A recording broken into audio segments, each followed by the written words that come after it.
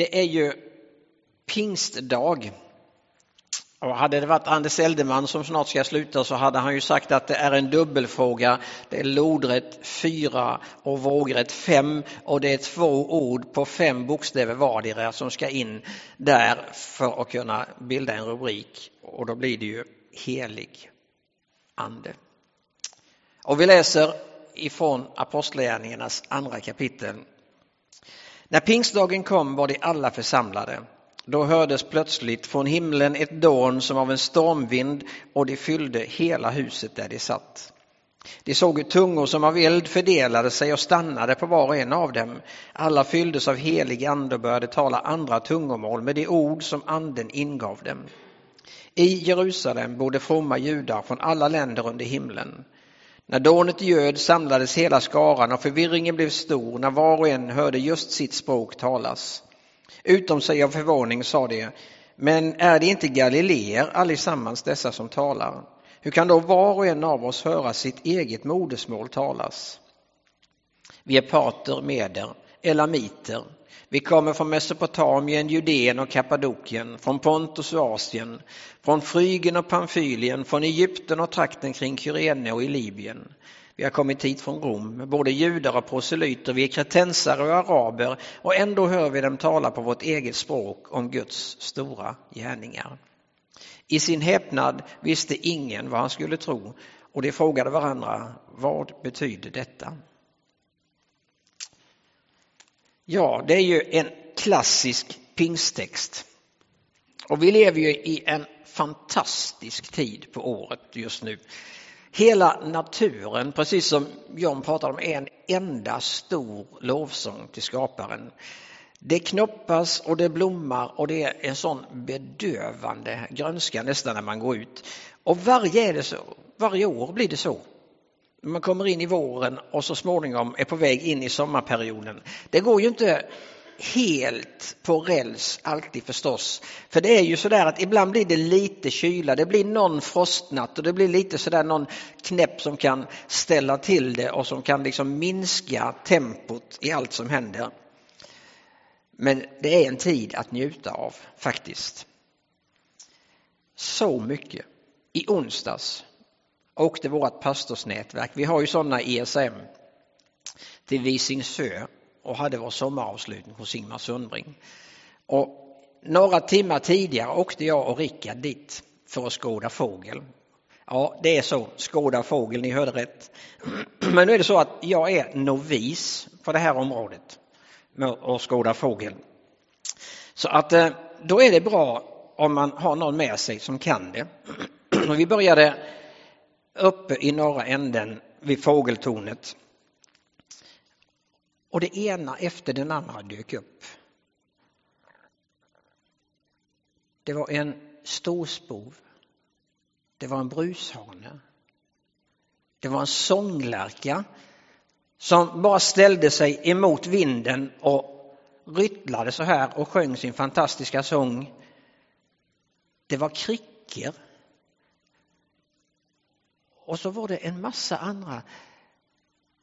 Och Ricky sa, ja men ett 30-tal arter har vi sett idag, sa han, när vi åkte ner emot Sundbrings suga.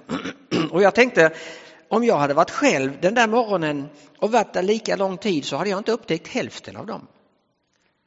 Men när jag hade Rickard med mig som visste vad det är för sorts fågel, hur den beter sig, hur den låter och så där, då kunde man plötsligt liksom ringa in dem och så fick man med sig så mycket mer.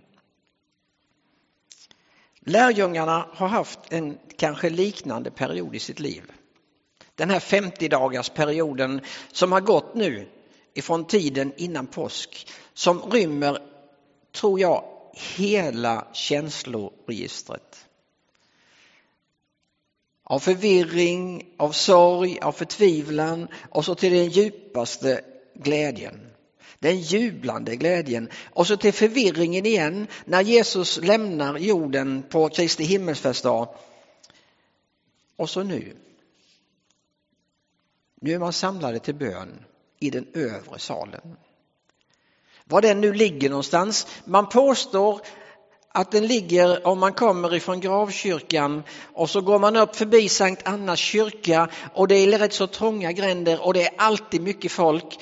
Och så när man kommer en bit in i kvarteren där så smiter man upp till höger upp och kommer upp i det som är den övre salen. Om det nu var där. Det vet vi ju inte riktigt. Men Helena, kejsarmodern som var där och åkte på 300-talet. Hon har ju pekat ut nästan alla de här heliga platserna och sagt att det var där eller där det hände. Så man tänker att det var där i alla fall. Många tror att det var Markus hem. Den där övre salen. Det är där man träffas. Och så plötsligt händer det. Löftena slår in. Löftena kunna i svika, skrev Petrus på sin tid. Den helige ande kommer. Och det där som Johannes döparen hade berättat om händer plötsligt. Han säger att han döper med vatten, men han som kommer efter, han ska döpa med helig ande, säger Johannes. Eller som Jesus själv har sagt, bara lite grann tidigare. Ni ska vänta i Jerusalem för ni ska få kraft när den helige ande kommer över er. Så är det lite som i naturen. Som det verkar nästan som har varit dött. Som inte det har synts så mycket innan. Nu börjar det växa. Nu är det precis som det föds något helt nytt. Och vi brukar säga att här föds församlingen eller kyrkan. På pingstdagen. Nu blir det en våg av liv. Guds rike bryter fram och Guds ord har framgång. Det står faktiskt så ofta i apostlagärningarna att det är Guds ord som har framgång. Och nu sitter vi här 2000 år efter det hände och samma faktum kvarstår. Anden är utgjuten. Samma liv finns att tillgå. Det har inte ändrats på den punkten. Även om en del teologer ibland har försökt att säga att nådegåvorna bara behövs för den första tiden. Så tillhör jag dem som tänker att vi behöver dem mer än väl nu. Och vi ser dem i funktion i Guds församling. Och vi har sett spåren av dem i hela kyrkans historia. Men så händer det som händer ibland när det blir mycket liv och mycket rörelse. Att det kommer de som vill på något sätt smalna av andens liv. Som vill på något sätt kontrollera det eller begränsa det. Och så vill man tänka så här att ja, men vi vill ändå ha det. Vi vill ha koll på detta på något sätt. Så då kan det bli en gåva ibland alla gåvor som blir tecknet plötsligt på att du har fått anden. Det är ju lite märkligt när sånt händer. Och så kan det bli många olika sådana där avsmalningar. Så att själva livet i anden förkrymps istället för att perspektivet växer. Och här kommer det här med guiden in. Jag hade ju Rickard med mig i fågeltornet och där uppe. Han kunde hjälpa mig att identifiera. Och även när det var en som faktiskt inte jag fick in varken med min kikare eller annat. För jag hade ju bara en sån där vanlig med mig. Men han hade en sån där lång liksom strut, en sån där lång tub. Ni vet som man sätter på stativ. Och sa, där har vi brushanen, sa han. Check på den. Och så kunde man se den i hans kikare. Och det är ju så med det andliga livet också, naturligtvis. Det här vägledarna kommer in. Med livet i Gud och livet i den helige ande. Det behöver inte vara teologer eller pastorer. Man behöver inte ha någon speciell profession. För det har med erfarenheten att göra. Någon som själv vandrar med anden. Och lever i anden. De här personerna som kan hjälpa oss att upptäcka mer. Istället för mindre. Att få ett bredare synfält istället för ett smalare. Att öka det så där så vi får höra om Guds stora gärningar. Var det inte det som hände här? Om Guds stora gärningar. Så där så vi förstår att vi faktiskt, även om vi tittar ut över kristenheten som är en ganska brokig skara, både utöver vår värld men även i det här landet, ändå har ett gemensamt centrum. och är på väg på samma håll. Och att vi kan se det som förenar oss och inte alltid koncentrera oss på det som skiljer oss. Utan vi kan se en glädje i varandra, liksom vidga blicken och vidga perspektivet. För anden är ju livgivaren. Anden var med när allting startade. För i begynnelsen så skapade ju Gud himmel och jord. Och då står det i 1917 års översättning att anden ruvade över vattnet. Precis som en fågel ruvar över sina ägg när någonting ska födas fram. Bibel 2000 väljer att översätta det med att en gudsvind svepte fram. Så blåser Gud livsanden in i människans näsborrar. Och i det 3:e kapitlet hos Johannes så säger Jesus till Nikodemus som kommer till honom om natten att ja, det är faktiskt så här att tron på mig, det blir en sån omvälvande upplevelse så det är som om du har blivit född helt på nytt. Som att du har blivit en ny skapelse. Och han säger, ja men det är fött av anden, säger han. Det är anden som ger det livet. Det är anden som ger liv och föder fram det som är nytt. Och vad händer då? Jo, anden ställer Jesus i centrum. Men när hjälparen kommer som jag ska sända er från Fadern, sanningens ande som utgår från Fadern, då ska han vittna om mig, säger Jesus. Så det som händer när anden verkligen är och färdig, det är att Jesus kommer att bli centrum i allt det vi gör. För fortsätter vi och läser i apostlagärningarna när Petrus och de andra börjar predika, vem är det man predikar om? Jo, alltså Jesus är själva fokuset och själva centrumen i all förkunnelse. Det är inte anden och det är faktiskt inte upplevelsen i sig, utan det är Jesus Kristus och det han har gjort. Det är det namnet som blir ärat. Därför är det alldeles utmärkt att fira nattvard på pingstdagen. Det hör verkligen ihop. Och som de gamla förkunnarna brukade säga, som jag har citerat typ 2000 gånger, som flera av er kan nu då. Man kan förkunna anden så att Kristus faller, men man kan också förkunna Kristus så att anden faller. Det är ganska bra. Så blir det så mycket, vi behöver andens hjälp när vi ska läsa bibelordet. För varje bok i skriften är inspirerad av Gud och till nytta när man undervisar och vederlägger och fostrar till ett rättfärdigt liv, säger Paulus. Varje bok i skriften är inspirerad av Gud. Där står det egentligen utandad av Gud. Gudaandad. Där har du den helige ande. Och Petrus säger att det är så här att vi behöver andens hjälp, för ingen profetia har förmedlats genom någon mänsklig vilja, utan drivna av helig ande har människor talat ord ifrån Gud. Så då behöver vi anden när vi ska dela ordet. När vi ber, det är det inte alltid vi vet hur vi ska be. Och då har vi fått en extra krydda som en del ibland tänker att det där är tecknet på anden. Men det är en ibland gåvorna. Ibland när liksom våra ord tar slut och har Gud genom sin helige ande gett oss ett annat språk att be på. När våra ord inte räcker till längre. Och det där är inget hokus pokus, det där är inget märkvärdigt, det där är inget konstigt.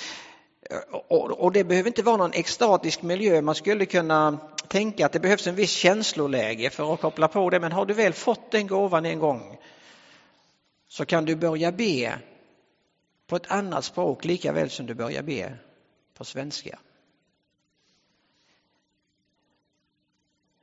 Och det är ju liksom inget att skryta med, det är ingen förtjänstmedalj, men det skulle inte vara någon svårighet för mig att göra det här och nu i denna gudstjänsten som jag nu tyckte här. Men det fyller heller ingen funktion.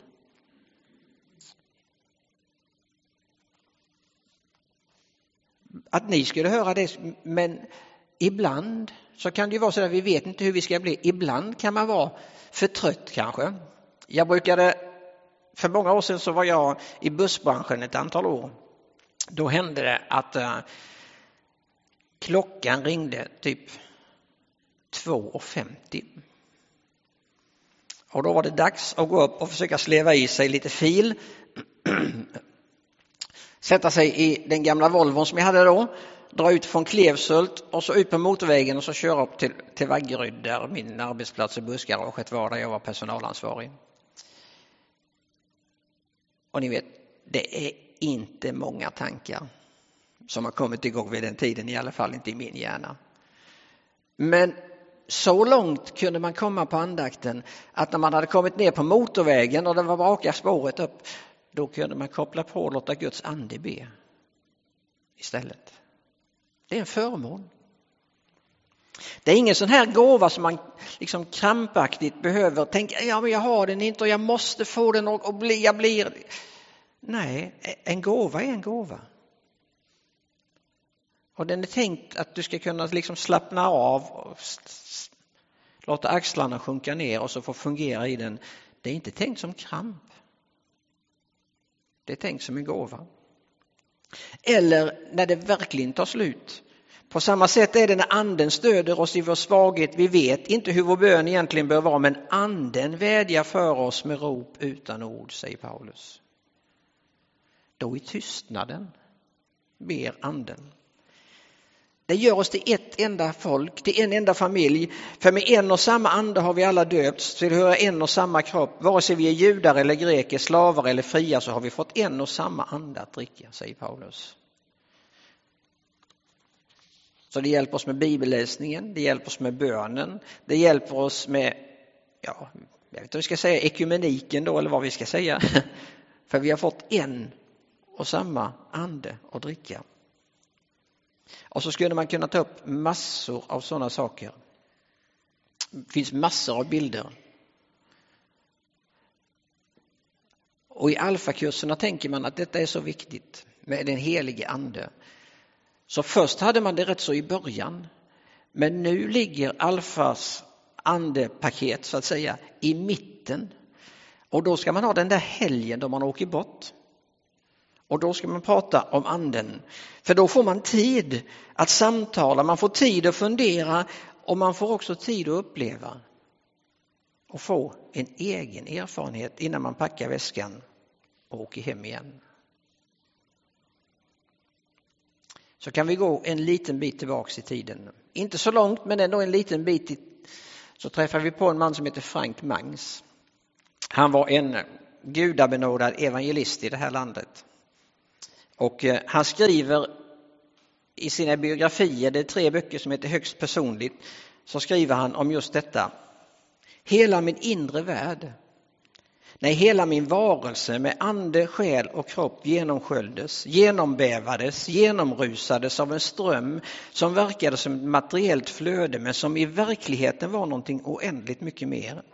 Det var en ström av renhet och helighet, en ström av övernaturlig glädje och frid, en ström som förbrände och tände, en ström som gjorde att den gudomliga världens verkligheter blev mer verkliga än vad det någonsin varit förut, säger han om sin upplevelse.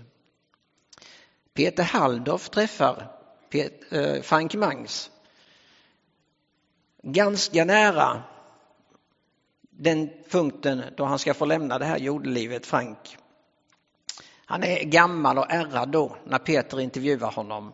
Och Peter skriver om det i ett av numren i en tidskrift som heter Pilgrim. Det är inget man behöver arbeta upp, alltså upplevelsen av anden, fortsatte Mangs. Det är bara en sak jag gör. När jag har skrivit för mycket eller av någon annan orsak upplever att förnimmelsen dämpats, så blir jag stilla. Fullkomligt stilla och avslappnad. Jag säger, Herre, nu får du fylla mig med din helige ande. Du har råd med det.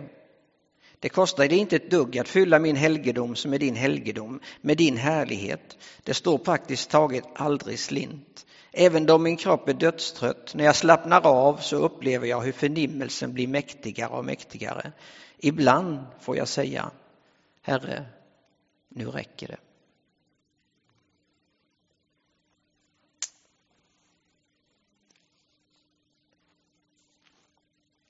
I onsdags morse, det är lite olika va? Men en av de mäktigaste upplevelserna var ändå mot en totalt klarblå himmel. Så ställer sig precis vid fågeltornet, och det var en av de bilderna jag la ut, sånglärkan, den ställer sig, det säger Rickard att den gör alltid det, emot vinden, med näbben emot vinden så. och liksom sjunger. Den står still och sjunger till Guds ära. Alltså det är magiskt ändå. Det är fantastiskt att få vara med om det. Det är sådär som man blir berörd på riktigt och på djupet. Och idag är det pingstdag. Och idag tänker jag att det är flera av oss som längtar efter att få uppleva lite mer av det. Lite mer av det djupet, lite mer av den helige ande. Och då kanske vi som sånglärkan på något sätt, hon ställde sig, eller om det var en hand med näbben emot vinden, så får vi på något sätt ställa oss i Guds andes vind igen. Sträcker våra händer emot himlen och säga: Ande, du som livet ger, fall nu över mig. Ande, du som livet ger, fall nu över mig.